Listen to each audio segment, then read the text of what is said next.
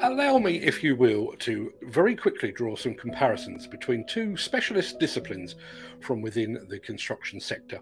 The piling sector is currently impacted by a severe skills shortage.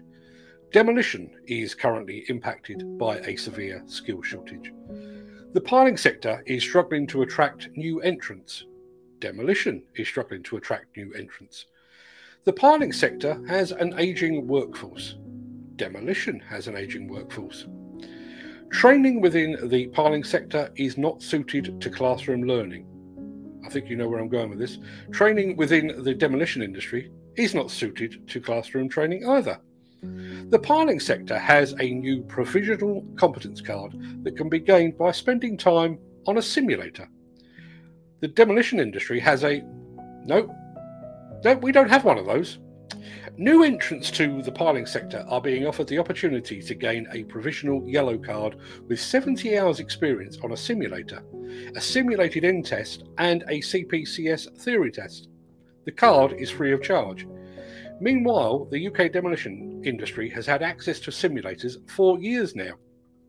The National Demolition Training Group is now on its second simulator. The first one is still in use, as I understand, at the headquarters of AR Demolition. But a provisional card based purely upon simulator hours is sadly lacking here in the field of demolition. Why? Is it because a piling simulator is easier and more straightforward? No. In fact, it's probably more complex. Is it because the Federation of Piling Specialists are somehow more advanced than the National Demolition Training Group? Nope, that's not it either. The truth is that major infrastructure projects such as HS2 are dependent upon piling, and the big name contractors on projects like HS2 are extremely wealthy, extremely vocal, and they have the ear of government.